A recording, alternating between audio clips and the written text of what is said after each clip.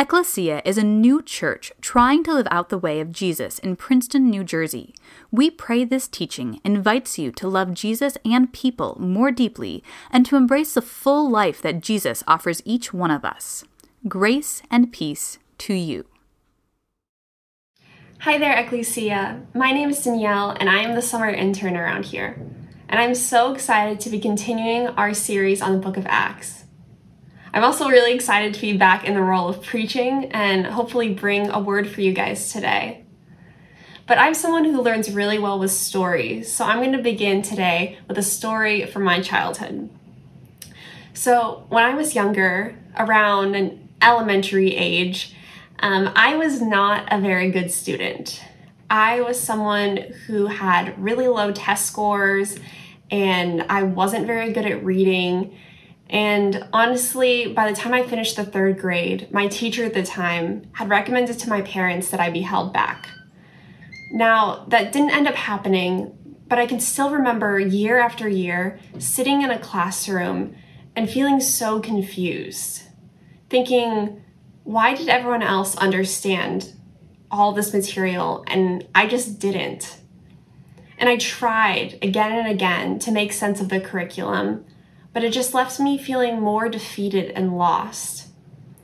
And by the time I finished the fourth grade, I was fully convinced that I would never catch up to my peers and I would never be able to get good grades. I also fully believed that I was just someone who would never be thought of as someone who's smart or intelligent. And that was really my reality at the time. But that was before Miss Berry. So Miss Berry was my fifth grade teacher, and the best way to describe her is just someone who loved her job. She is just one of those people who would get up in the morning and be so excited to go to work. She loved students, she loved teaching, and she was just this ball of silly, fun energy that would break out into song and just be her wacky self. But she was also very patient with her students. And I remember her sitting with me and other students and just listening to our questions and the ways that we were struggling with the curriculum. And she was also the kind of person who would explain and re-explain the same thing until we understood it. And that year, I became a better student by far. My grades improved, and I also really gained confidence in myself as an academic. And that encouragement and care that I received from her really stuck through me, not just in the fifth grade, but into middle school and high school and college. And having her come alongside me really affected my trajectory as an academic, and it affected how I viewed myself as a whole. And I'm not here today to critique different teaching styles or comment on the public school system, but I honestly want to emphasize what a difference a good teacher makes for a student. And I think Acts 8 tells a very similar story.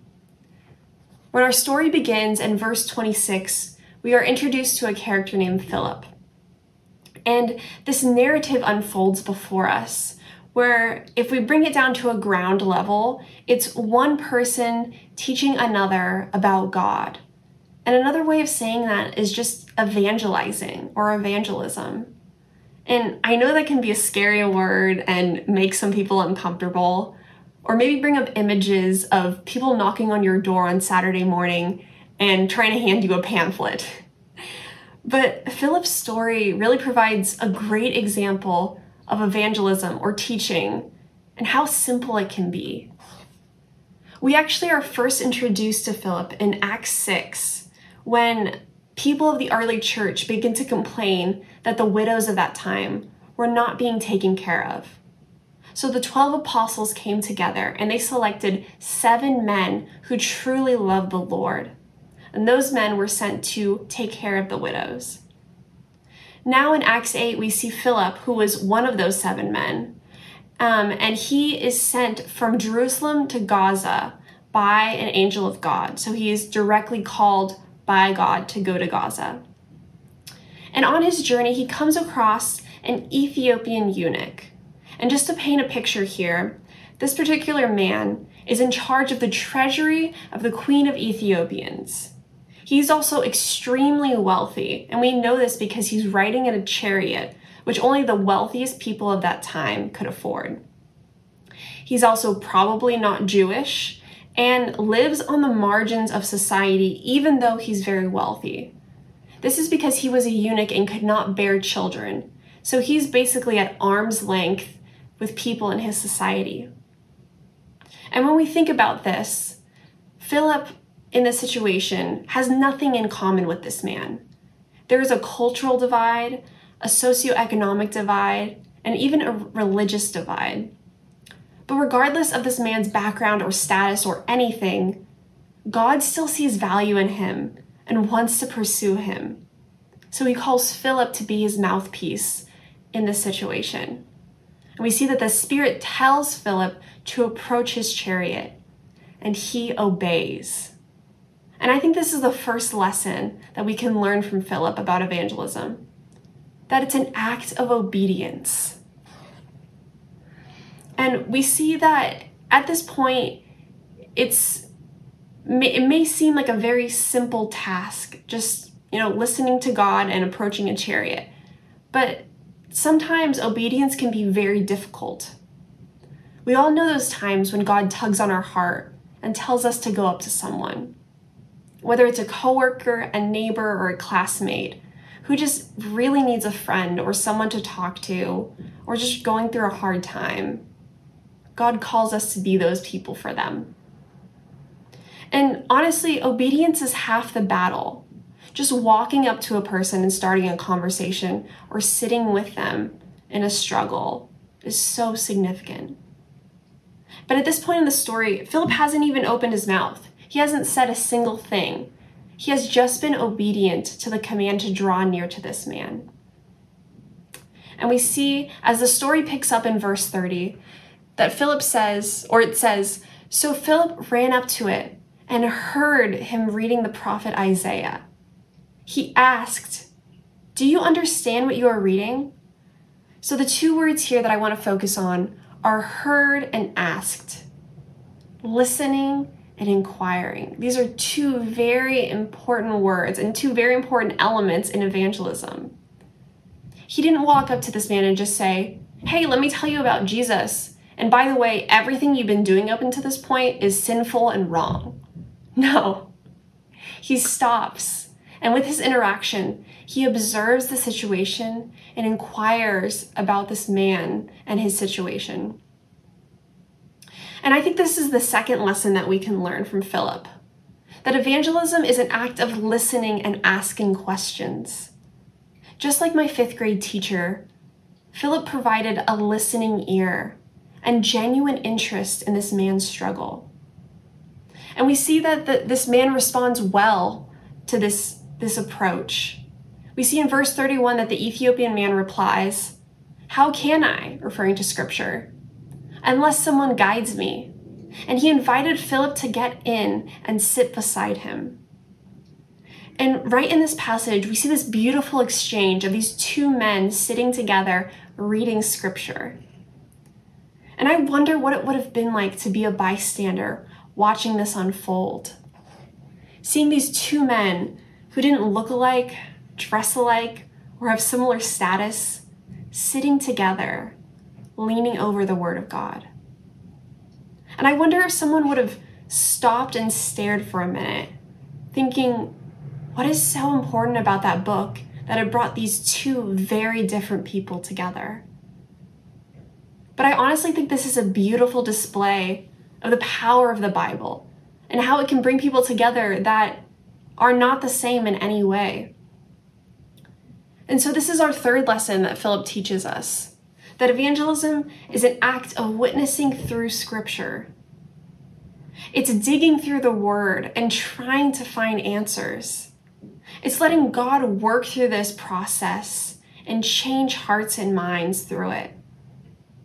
It's a form of teaching that says, I don't have all the answers, but let's figure this out together. And as anyone who is familiar with the Bible knows, all scripture leads back to the message of Jesus. In verse 25, we see that Philip uses the story from Isaiah to lead back to the gospel message and the message of Jesus.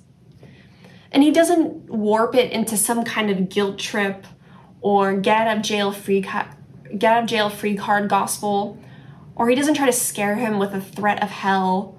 No, he explains who Jesus was and what he did for all of humanity.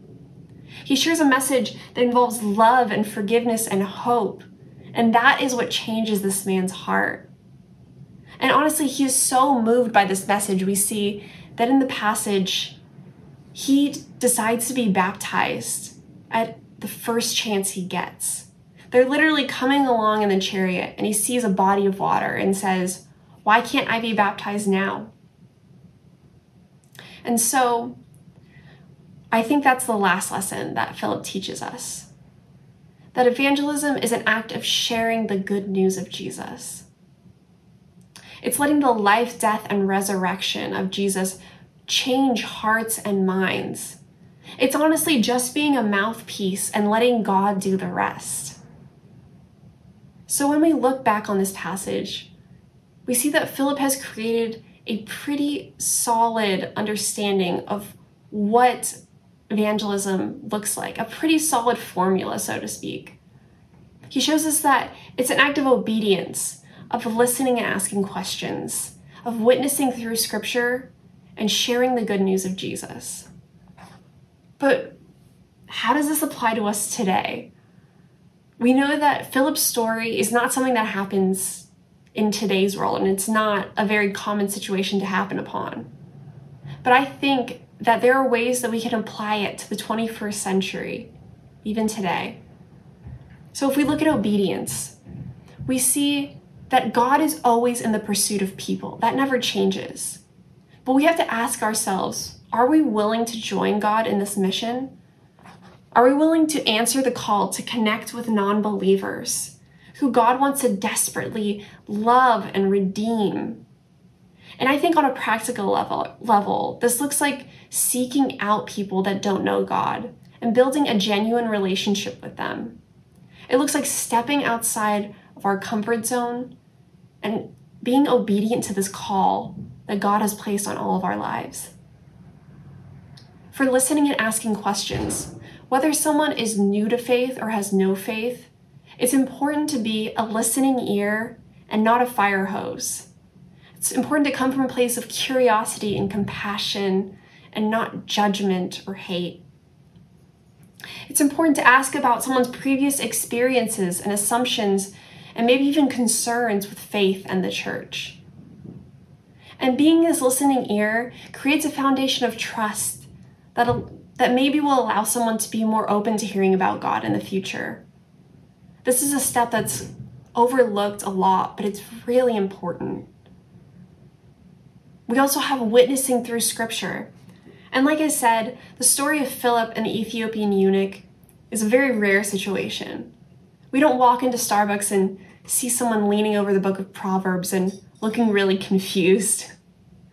But if we're honest, we know that lots of people have questions and maybe even skepticism when it comes to scripture.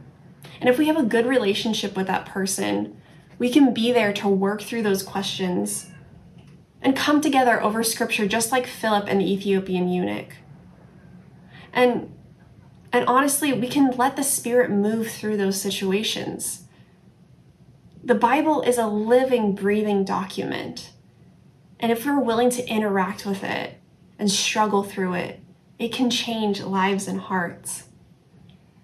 Lastly, sharing the good news of Jesus. I think this is the easiest part because it's a reminder that God has already done all of the work.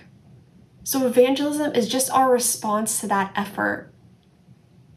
It's an opportunity to share the message of God's love and mercy towards all of humanity, but also share about how God has impacted us as individuals. We are simply retelling the story of what God has already done and the promise of what He's going to do. We are becoming a conduit of love and hope for all people. Friends, evangelism is something that we're called to do, but it doesn't have to be stuffy or complicated. I think Daniel Thimbira Hud-Niles says it best when he says, evangelism is just one beggar telling another beggar where to find bread.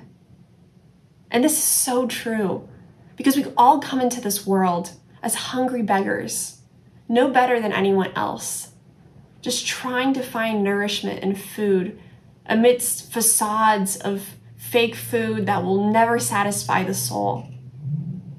But once we've found the bread of life and living water, it's time to tell others where to find it. Let's pray.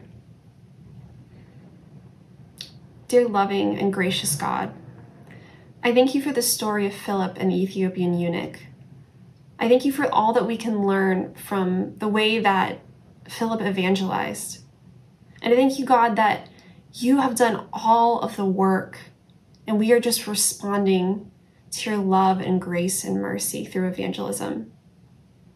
I ask that you would remind us of how much you have pursued us and how much you are trying to pursue others, and you would put this call of evangelism on each of our hearts. Lord, we love you and we thank you and we praise you. In your name we pray. Amen.